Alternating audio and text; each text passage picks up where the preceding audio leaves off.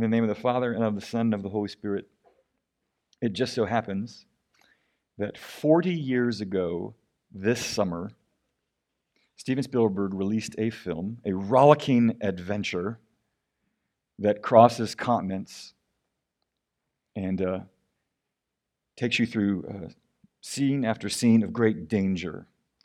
But what binds the film together and what everyone is interested in is finding one thing. Raise your hand if you've never seen Raiders of the Lost Ark. Never have. I applaud your courage. Even if you've never seen it, you've probably seen iconic images from it, but that is the ark.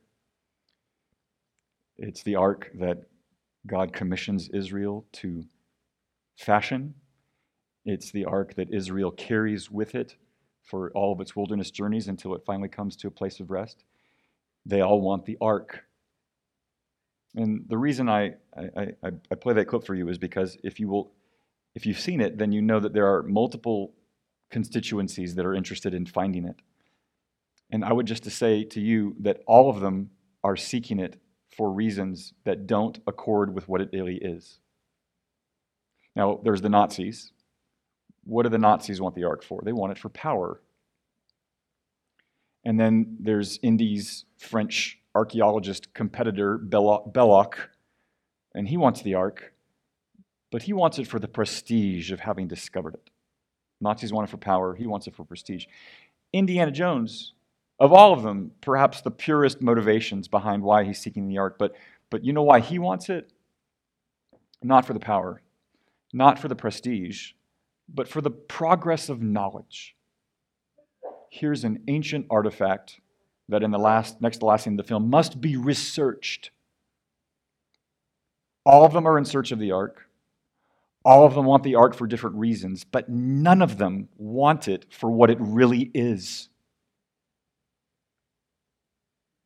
And I use that film and that analysis of the film, as crude as it may be, to draw an analogy. That what is true of everybody in that film about seeking something in opposition to what it really is, you and I can seek God for all sorts of reasons that have nothing to do with who He really is. That we can misunderstand Him so profoundly that our image of Him is drastically and deeply distorted. And here's an example. And teenagers, this is going to sound like I'm going to bust on you. I'm not, because what's true of you is true of your parents and of every adult in this room. But there was a survey that went out about 15 years ago by a sociologist named Christian Smith.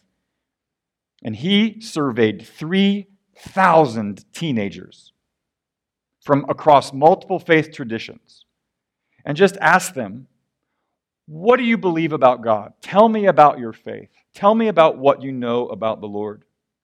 And he gets all sorts of fantastic answers that are really telling about what they believe. So just listen to a few of them. Here's one from a 17-year-old in Utah. I believe in, my whole religion is where you try to be good, and if you're not good, then you should just try to get better. That's all. Another kid, a guy from Colorado. I believe there's a God, so sometimes when I'm in trouble or I'm in danger, then I'll start thinking about that. Here's a boy from Texas. Well, God is almighty, I guess. And he yawns. He yawns to the questioner. I guess God is almighty, but I think he's on vacation right now because of all the junk that's happening in the world, because it wasn't like this back when he was famous. I mean, yeah. And then one more. A young man from Ohio. God is an overall ruler who controls everything. So like if I'm depressed or something and things aren't going my way, I blame it on Him. I don't know why. I blame it on Him. Telling stuff. Honest stuff. Grateful to hear honest answers. But when the sociologists put those 3,000 answers into their little sociological hopper, they come up with a phrase to summarize how most teenagers think about God. And they came up with this mouthful. Ready? Here it is. Moralistic, therapeutic deism. Don't be afraid. Hold my hand. It's not complicated. Moralistic just means people believe that God just made them so that they would be good and nice and fair. That's what moralistic means. Therapeutic means I think God wants me to be happy and to be okay with myself. He wants my life to be good. In other words, therapeutic, almost like a therapist. And the deism thing,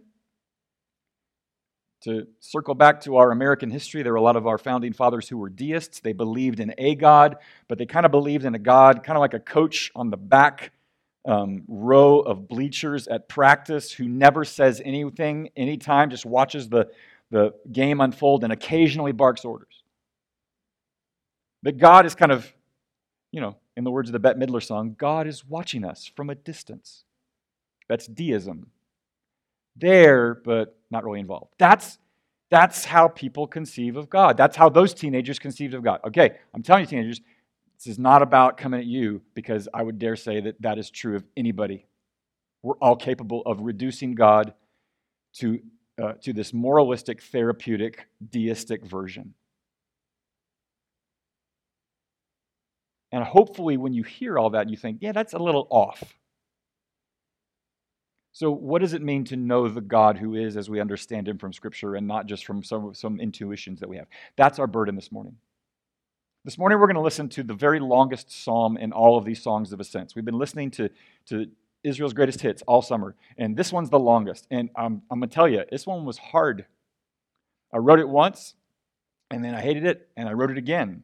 And after you hear it, you may think, well, maybe third time will be a charm. But it is telling a story of Israel's attempt to establish a place in which God might be worshipped as he is, not as whom we would make him out to be. And hopefully by the end, we're going to hear three things from this passage that I think get to the heart of who God is. Three things that we must understand about him if we're to understand him at all. Three things: that he is a God of promise, that he is a God of presence, and that he is a God of peace. Promise, presence, peace. Stretch your legs, and if you will, stand up and let's hear Psalm 132. Our central text for today is found in Psalm 132. Remember, O Lord, in David's favor, all the hardships he endured, how he swore to the Lord and vowed to the Mighty One of Jacob, I will not enter my house or get into my bed.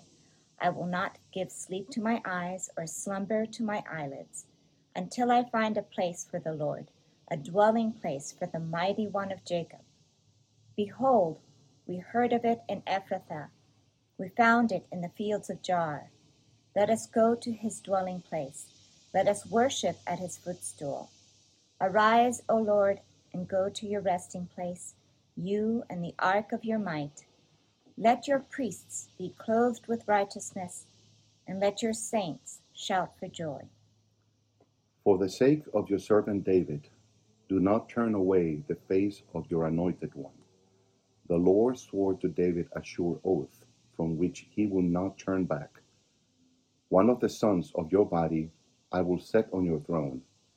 If your sons keep my covenant and my testimonies, that I shall teach them, their sons also forever shall sit on your throne. For the Lord has chosen Zion. He has desired it for his dwelling place. This is my resting place forever. Here I will dwell, for I have desired it. I will abundantly bless her provisions. I will satisfy her poor with bread. Her priests I will clothe with salvation, and her saints will shout for joy. There I will make a horn to sprout for David. I have prepared a lamp for my anointed one. His enemies I will clothe with shame, but on him his crown will shine. This is the word of the Lord. Thanks be to God. You may sit. I told you it was a mouthful. It's a lot there. This is a psalm about two oaths.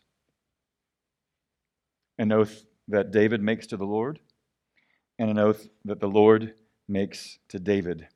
But it tells a long story. And in order to help you to have the right frame of mind in which to hear the backstory that leads us to figure out things about God, I want you to remember a day in which maybe when you were really young and you went to grandma's and you sat down on her couch with the Afghan and she pulled the large scrapbook from her shelf and you already went, oh no. And she pulled it out and began to show you all of these pictures from when she was younger, things that she could tell you your story. And at some point, maybe in the conversation, she goes, now this is the day when we were canning peaches and your grandfather stepped on a squirrel, right? There was a moment like that. And you're the kid and you're going, oh my gosh. And you know what your mom did in that moment? You want to talk about burning eyes. I'm going to burn. You listen to that. You listen to that story, right? Don't be that kid that wanders off going, oh God, this is so tedious. Right? I'm going to give you a little backstory here to understand this passage. So don't be that kid. Okay? You think I'm doing this. Look at the Lord, right? Here's the deal. Here's the backstory. What's going on? David will not sleep. He is not going to rest until a fitting and permanent place in which the Lord might be worshipped is established. He will not sleep. And that has a backstory to it. In 2 Samuel 7, this is in the Old Testament, 2 Samuel 7, David says, man, how is it that I'm living in a palace made from cedar while the ark of God sits in the middle of a tent? How can I be in this nice place and the Lord's worship place is sort of blowing in the wind? When we go camping in our RV sometimes, occasionally our children will like to set up a tent outside the RV and sleep, in the tent. And there are a few moments in which my wife and I have a certain sympathy for them that they are subjecting themselves to the elements. And then the moment passes and we turn over and we sleep dreamily. But in that moment, thank you, in that moment, David will not sleep. He cannot handle the disparity between where he lives and where he believes the ark of God should be. And so he devotes himself. He says, I will be the one to build it. And so you hear in 1 Chronicles 22 him say, I have gathered everything to provide it. Gold and silver and bronze and iron, I will do it. Because look, he believes God is worthy of that place. The Lord has fought for him against Goliath. He has protected David against Saul. He has anointed him to lead Israel. He feels like the Lord is worthy of this place that is befitting his name. And so he does it. And the Lord says to him, I'm so delighted that you do, but it's not going to be you. One of your descendants will build it. So that means David will be the supplier. He will not be the GC, the general contractor. He will not be that person. Somebody else is going to do it. And even so, he will not be the one to build the temple. He is still going to participate in bringing to fruition what will be at the centerpiece of that worship. And what is that thing? The ark. The ark that the Nazis and Belloc and Indiana Jones and Salah all wanted. They wanted the ark. The ark. The ark will be that thing that God commands Israel to fashion, that Israel carries about it wherever it goes. It gets stolen by the Philistines, sort of as God's rebuke to Israel's disobedience. And then the Philistines discover the business end of the ark. They freak out. They drop it off in Beth Shemesh. And David sends a cohort to go pick it up and bring it. And so David gets it, retrieves it, strips half naked, dances before it that he's so delighted to have it, and provides the most poignant moment in all of Footloose. Right? David danced before the Lord, the kid says, right? And then David brings it into Jerusalem, and there it will sit, and there it will be the centerpiece of the temple. It will be the place, the holiest place. That's the ark. Now, even if you don't know much about the ark, you probably know what it's called. It's called the Ark of the Covenant, right? What's a covenant? It's a promise. Kids, they do pinky swears, they do blood oaths. Brides and grooms, they look at each other and they make vows, all of those promises. What does the Lord do? He says, make this ark. This ark will be a symbol and yet something far more, a symbol of this truth, that God is a God of promises. That's the first thing you got to get. That's the first thing we have to get if we're going to think of God as he is and not as we would want him to be. God is a God of promises. That's the first thing to know. what goes inside the ark. It's not just for outward adornment. What goes inside of it? The law, the tablets of stone. And what did that signify? That there would be a promise. Blessing comes with hearing and obeying. What else goes in that ark? Aaron's staff. And it buds. It buds miraculously. Why? To signify that Aaron and the Levites would be the priesthood of God. And what else is in there? An urn of manna. The manna that fell somehow from heaven to feed Israel in its wilderness wanderings. And what did that signify? God's promise to provide. Everything about the ark is out to signify one thing, that God is a God of promises. When you write love letters to each other, you keep the letters and you stare at the letters sometimes. You just stare at them. You read them 10 times. You could recite it without even having to look at it. But you stare at it to remember of that kind of faithfulness that somebody is offering you. When you have a ring on your finger, if you are married, that is a signification of the fact that there is faithfulness that is promised to you. That's what the ark is for Israel. A continual reminder that God makes and keeps promises. What has he promised? Because look, like Andrew prayed during the song, like I tried to pray before we worshiped, before we did the sermon, there's all sorts of things that are falling apart. There's probably a lot of you that's falling apart. So, what is his promise? I think if you read the entirety of Scripture, you could boil down all of his promises into 2 words, 2 prepositions. With and for. What has he promised? To be with them, to be for them.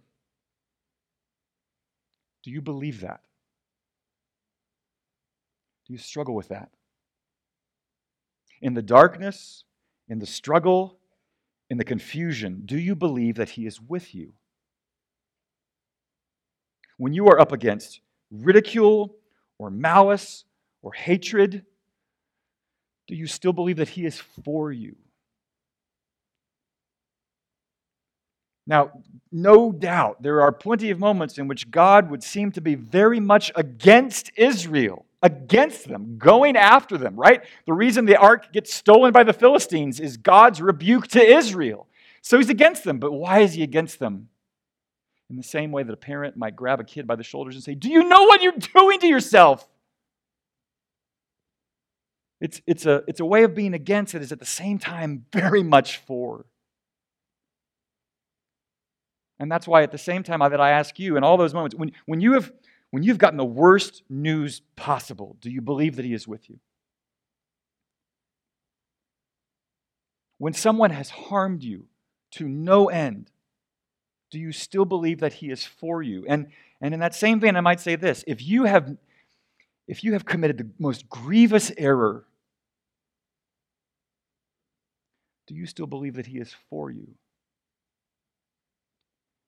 These are the promises that he has made, that the ark was meant to be a symbol of, as a reminder of. And therefore, the ark is there, which is lost to us. And then what are we to do? We're applying last week's sermon. Do you take your heart in hand and address it and remind yourself that he is both with you and for you? He's a God of promises. And unless we get that, we don't get him. There's a second thing we learn, though. Not only that he is a God of promise, but that he is a God of presence. Now, David is not the one to build the temple. Solomon would do that. And you hear in verse 8, which is also recited in 2 Chronicles, the end of a prayer that Solomon offers once the temple is complete. So now we're fast forwarding to the point in which David wanted to build it. Now Solomon is the king, and now Solomon builds it, and now Solomon is dedicating it. And there in verse 8, you hear Solomon say, "Arise, O Lord, go to your resting place, you and the ark of your might." See, the ark is really heavily here. That's why I did the clip, right? And you hear that for a second, you go, okay, wait a minute. Rise, Lord, go to your resting place? Wait, I thought God was everywhere. Why does God need to go anywhere? Like that somewhere he's not, and then he needs to go somewhere where he ought to be. Here, come sit here, sit in this famous place.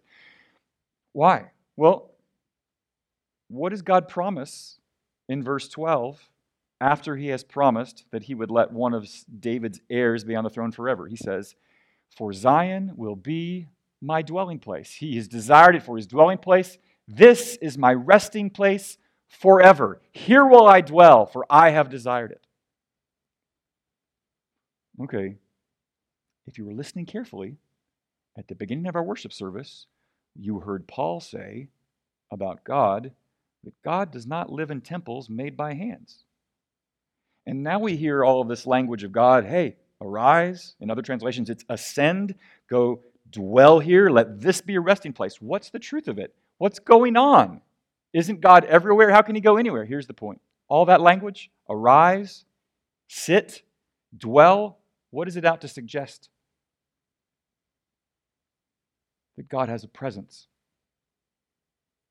That God is a God of presence, that he is more than an idea. He's more than just a source of wisdom.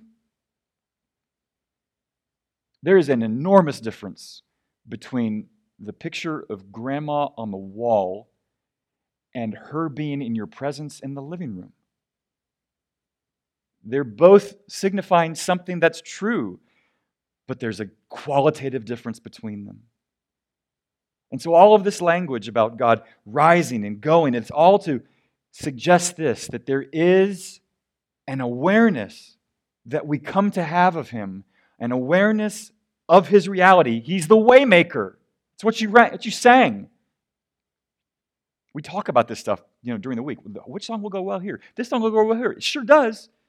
Even when we don't sense his activity, that he is making a way. There is a presence to him.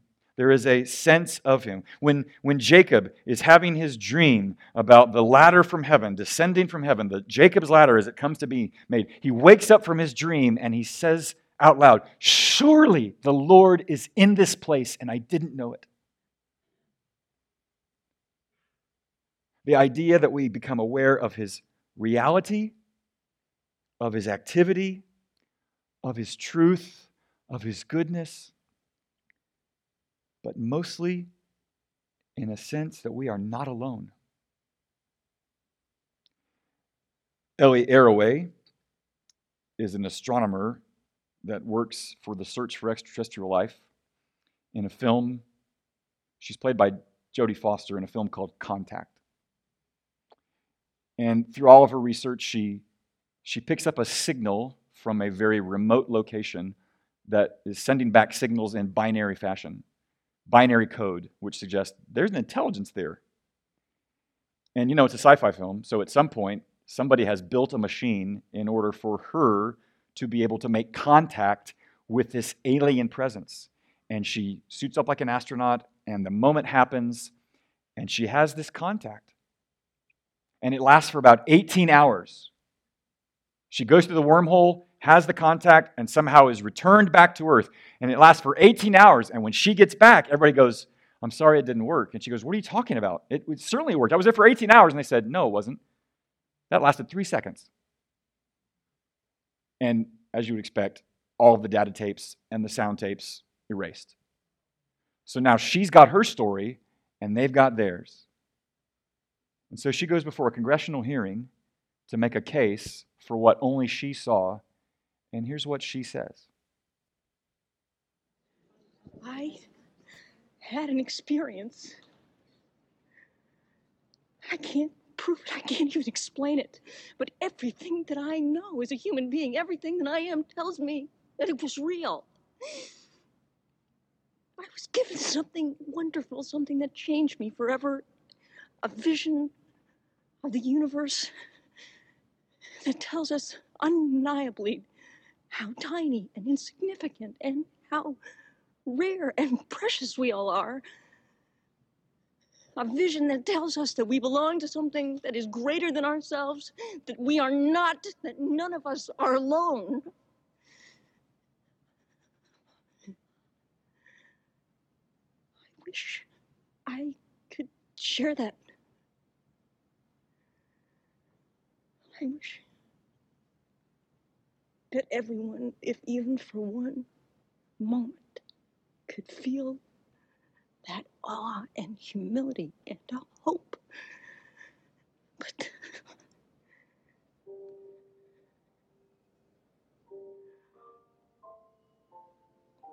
that continues to be my wish.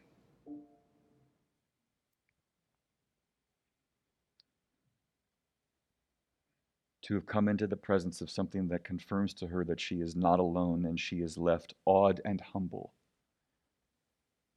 It's a very different movie, talking about a very different subject, but I think it very much connects with the idea that God is a presence. He's more than an idea. And therefore, I might say to us, if he's a presence, do we seek him?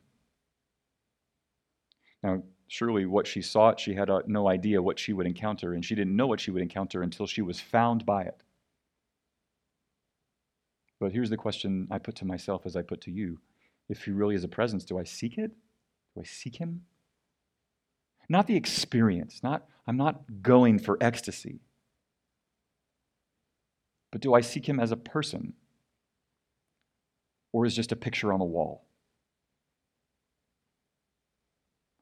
Are we as desperate to gather in his presence, as we like to say around here, as David was in building a temple? And if we are not, what does that indicate about what we believe about him? If he is a presence, he is one we seek. Look, friends, I know my brain. My brain likes the dopamine hit from this more often than my heart wants to seek the presence of the Lord. Maybe that's why we're preoccupied. He's a presence.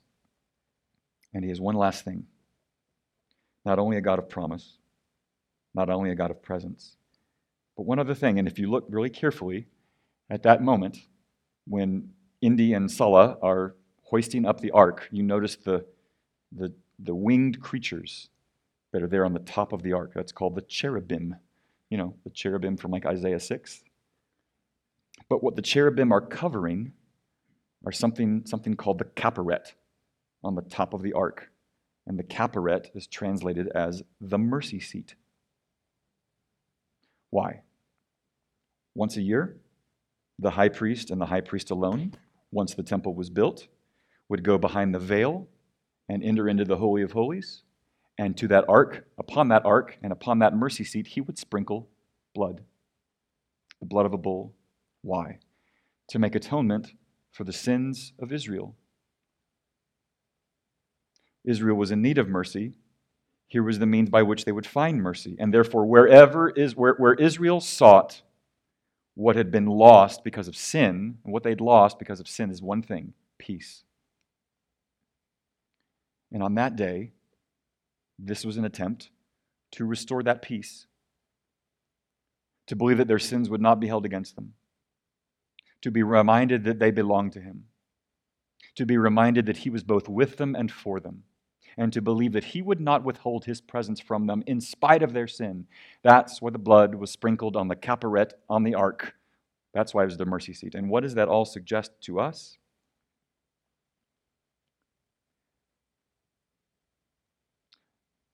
That even more than understanding certain facts about God, the most crucial thing is our relationship with him. And so easily can that relationship be marred that something must restore it. And it has to come through mercy, through forgiveness. If you have harmed someone deeply, if you have offended them, you want not just to rewind the tape, you want to recover something that has been lost as a consequence, and that thing is peace. You want the fellowship that you had. And in order for that peace to be restored, the one who is harmed will have to forgive. And that forgiveness will come at a cost to them. It's not a snap of a finger. You don't just tell somebody, forgive them, and they'll go like, right, done. It will cost them. It will expend something from them to give up on holding something against them. It will cost them something to refuse to indulge the resentment that they might feel as a consequence of the harm. And none of that is easy, and all of that is at cost, and it will take something from them. But in that is mercy. And that's what we find happening at the mercy seat. Friends, the ark is not only lost to Indiana Jones, it's lost to us. We don't know where it is. It's most likely not in some warehouse in Washington, D.C., though. But here's the punchline. What we associate with God in the lost ark, we have in one who cannot be lost to us. The reason we had Melissa read you that passage from John chapter 2 is because in that moment, Jesus is having as much zeal for the worship of the temple as David was. And his disciples look on and they end up seeing what they're seeing, and they remember something else from another psalm. Zeal for his house will consume him. He is consumed in that moment. He wants worship to be available to all, Jew or Gentile. And he says, destroy this temple and I'll raise it up in 3 days. They think he's talking about the physical temple sitting behind him. He's talking about himself. The ark we no longer have. We have in Jesus, in his entirety. He is the promise. He is the presence. He is our peace. And we look to him for that. And though he was as zealous for the worship of God as David was, he gave more than gold and silver and bronze and iron. He gave flesh and blood and bone. That you and I might know him and understand him, and somehow, by grace, to delight in him. Because, friends, by his living in the way that he lived and in the way that he died, this is what he did for us. He confirmed to us that God is a God of promises. If God is for us, who can be against us, Paul says. By his living and by his dying, he confirms to us that God is a God of presence because he gives us his Spirit. And what does his Spirit do? It bears witness with our spirit, convincing us that we belong to him. And by his living and by his dying, he confirms to us that he is a God of peace, because by his death, the mercy is forever extended to us. And it doesn't happen to happen every year. And it doesn't happen to have to happen through the spilling of blood by a bull. His blood, one time, all sin, forever. He's the God of peace. And we have that. And I ask you, do you have that peace? Are you reconciled to God? And if you are not sure, let's talk. And if that peace is yours, if you have received it, if you have believed it, then when the time comes when all of your inner peace is stolen, and Lord knows in the last 18 months, there's been plenty of opportunities for that to happen and more to come, is it your practice to hold up everything that you're losing in the way of inner peace up against the peace that you have with him? I don't. I need to. A film documents people totally misunderstanding what the ark should be to us. A survey from 15 years ago documents a profound misunderstanding of who is God to us. But in Jesus, we have the exact imprint of his nature, far more so than the ark ever would or could. And that's why I think if you wanted to take it all in one sentence, it boils down to a prayer of Augustine, who said this: you never go away from us, yet we have difficulty in returning to you. Come, Lord, stir us up, call us back, kindle and seize us, be our fire and our sweetness. Let us love. Let us run. Let's pray.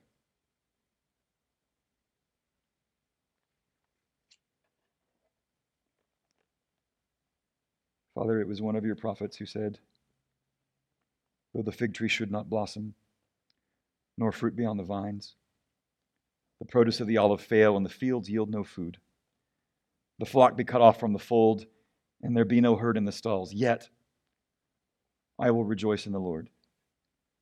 I will take joy in the God of my salvation. The Lord is my strength, He makes my feet like the deer's. He makes me tread on my high places. This you have promised. Help us to find peace in your presence and believe in that. In Jesus' name, amen. May the Lord bless you and keep you. May the Lord make his face to shine upon you and be gracious unto you. May the Lord lift up his countenance upon you and give you peace. The peace of the Lord be with you. Beloved, as the adage says, be kind to everyone you meet, for everyone is fighting a hard battle, and that is true of us all. Be kind, greet one another, will you? Peace be with you.